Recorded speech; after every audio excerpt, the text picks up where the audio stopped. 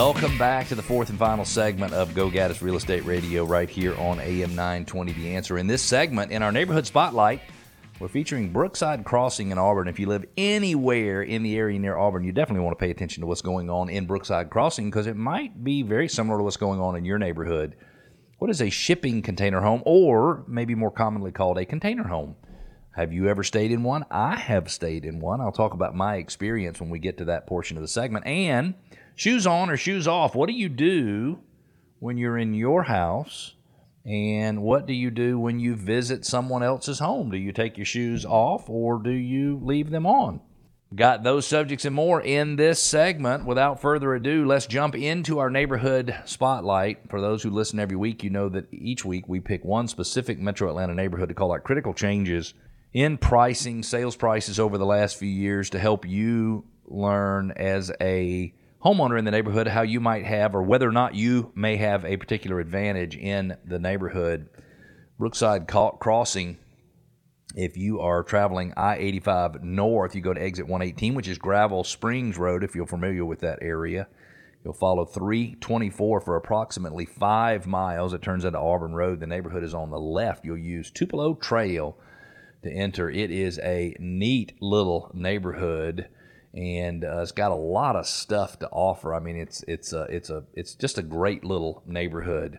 Again, Brookside Crossing. I have lost my notes on it. Give me 1 second, and I'm going to find them again so I can talk about Brookside Crossing. Hang on 1 second. Unusual for me to do that, but certainly not. It's not that it's never happened before. Brookside Crossing is located in Auburn, and it's a swim tennis community with over 400 homes. It's a big subdivision. Amenities include pickleball courts, a clubhouse, playground, batting cage. Average sales price in the area we'll get into in just a minute. 10 minutes to Little Mulberry Park that has 15 miles of trails and fishing, lakes, playgrounds, disc golf, equestrian trails. Mulberry Park overlook is one of the highest elevations in Gwinnett County. Also close to Rabbit Hill Park. It's got athletic fields, football, soccer, baseball, lighted walking track, dog park, sand volleyball, pond and river channel, splash pad. Downtown Auburn is nearing completion. When it's done, it'll feature a new city hall, multi-use trails, garden, civic center, brew pubs, Bluebird Trail, and apiary. Homes located off Highway 29 and the Trophy Club of Appalachia. Public golf courses nearby with a renovated, easy for me to say, renovated driving range and 18 holes of golf and a restaurant. It's 15 minutes to the Mall of Georgia. It's 25 minutes to La Vaquita Flea Market, which is the Pendergrass Flea Market, which has over 250,000 square feet of food and fun and shopping and over 500 vendors. Let's take a look at the actual market in Brookside Crossing over the last few years. In 2021, there were 31 homes sold in the neighborhood. Average sales price $388,000. That ranges from a low of $319,000 to a high of $500,000. In 2022, 17 homes sold that took an average of 27 days from listing to contract. Average sales price jumped, let's just call it $62,000 to $449,000, ranging from a low of $355,000 to a high of $585,000. And then year-to-date this year, been 20 homes sold. More homes sold year-to-date this year through, let's just say, the end of July than in all of last year. 17 last year, 20 this year. Total days on the market on average, 46 days. Average sales price increased another, let's just call it $8,000, $9,000 to $458,000. They range from a low of $405,000 up to a high of $493,000. Again, there are a total of just over 400 homes in the neighborhood. There have been a total of 24 sold in the last 365 days. There's 5 on the market currently at an average list price of $463,000, ranging from $419,000 up to just a little over $500,000, which means there's 2.5 months worth of inventory, which means Brookside Crossing is clearly a seller's market.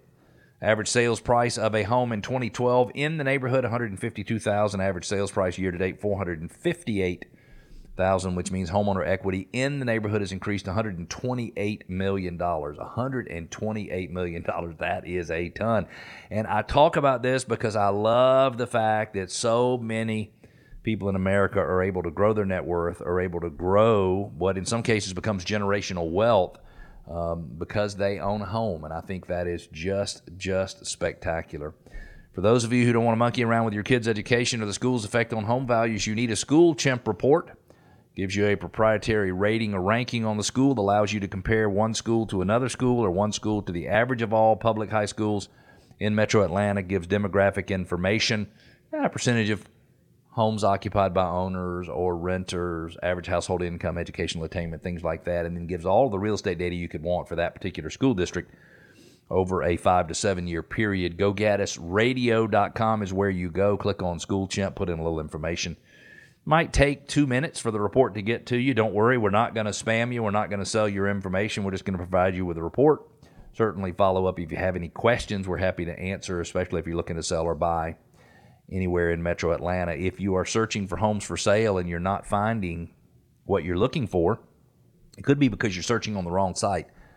I suggest you give Sure MLS a try, SUREMLS a try. I would even try that over Zillow because I think you would find the information the way it was arranged and the experience, you might find it better, and all of the listings from the First Multiple Listing Service and the Georgia Multiple Listing Service will be present on SureMLS.com. Again, SureMLS.com.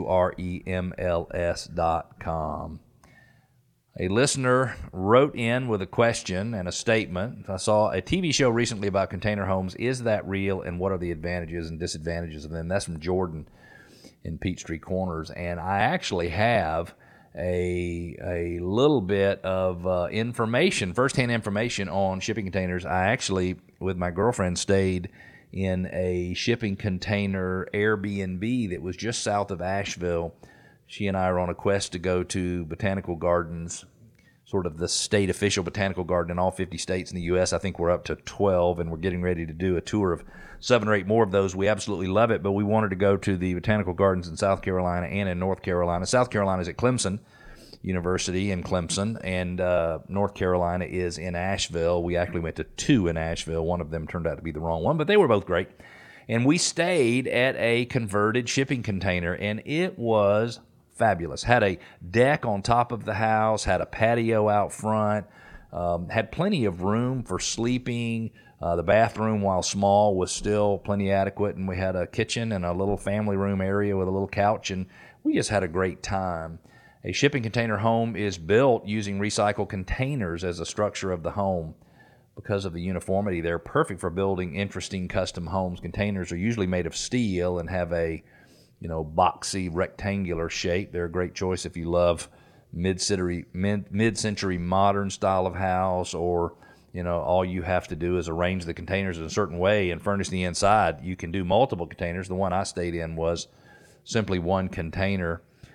Most shipping container homes are built from standard size containers. They can be stacked next to one another, stacked side on top to bottom, and they are really an interesting alternative. Most of them come from China. I looked for how much they were for sale online, just the containers themselves, and they were $2,000 or $3,000. So shipping container homes are real. In many cases in Metro Atlanta, I think the zoning will not allow you to have a shipping container home, but I bet you'll see some of that changing, especially in the city of Atlanta, in places where they have allowed sort of an auxiliary use dwelling in the backyard, so like a guest house or something in the backyard. I think that is a very significant development recently in Metro Atlanta. If you're looking to sell your home anytime in the next 6 months in Metro Atlanta, don't sell your house with anyone else without talking to Modern Traditions Realty Group right here at RE/MAX Center. We've been in business for 37 years. We embrace everything that's modern while we respect and we build on the traditions that have been built over 37 years with my business partner and my family being in real estate for 37 years in Metro Atlanta. A lot of experience. If you want to sell your home, we're not opposed to you listing your home with someone else, but we believe you should absolutely positively talk to us. In other words, interview us for the job. You're the boss, and you deserve to have somebody that will do the absolute best for you in representing your house to the buying public, and will be able to get exposure to as many people as possible. Go to GoGaddisRadio.com, click on Contact Us. Tell us you want to list your home. You're thinking about doing it sometime soon. No cost, no obligation whatsoever. If you want, you can just learn from us, even if you decide to list with someone else. We just want to help you move forward and help you make the better decisions. If you've just joined us, you're listening to Go Gaddis Real Estate Radio right here on AM 920 The Answer. Do you take your shoes off when you enter your own home? The answer is no for me. What about when you're a guest in someone else's home? Would you be offended if they ask you to take your shoes off? Me, no, because I visit so many homes owned by people from so many different cultures that it's not uncommon at all for people to ask me to take my shoes off, and I don't have a problem with that at all. Justin from Swanee submitted a question, and he wanted to know if this was just customary in the South or all over the country, and I would say that it's not customary in the South. When I was growing up, I never had anybody ask me to take my shoes off when I entered their home. But, some people do it at home, and it's because they don't want to track dirt across the clean carpets and floors, or, maybe it's just a relief to shed the shoes. It's a common practice observed in Asian and Middle Eastern countries and households, but if you regularly take them off, mainly because you're worried about harmful bacteria from the outside getting inside and making you sick, you can probably relax. I have heard that concern before in the past. It says these concerns are overblown. More pressing is the health risks that are often overlooked. In 2008, researchers tracked new shoes worn by 10 participants for 2 weeks and found that chloroform bacteria like E. coli were extremely common on the outside of shoes. E. coli is known to cause intestinal and urinary tract infections as well as meningitis, among other illnesses. Yuck. Keep it out of my house. Keep it out of my house. It's possible to transmit germs from your footwear onto the carpet and get it, unfortunately, in your face, mouth. So, hey, you want to take your shoes off, take your shoes off. I don't take my shoes off in my house.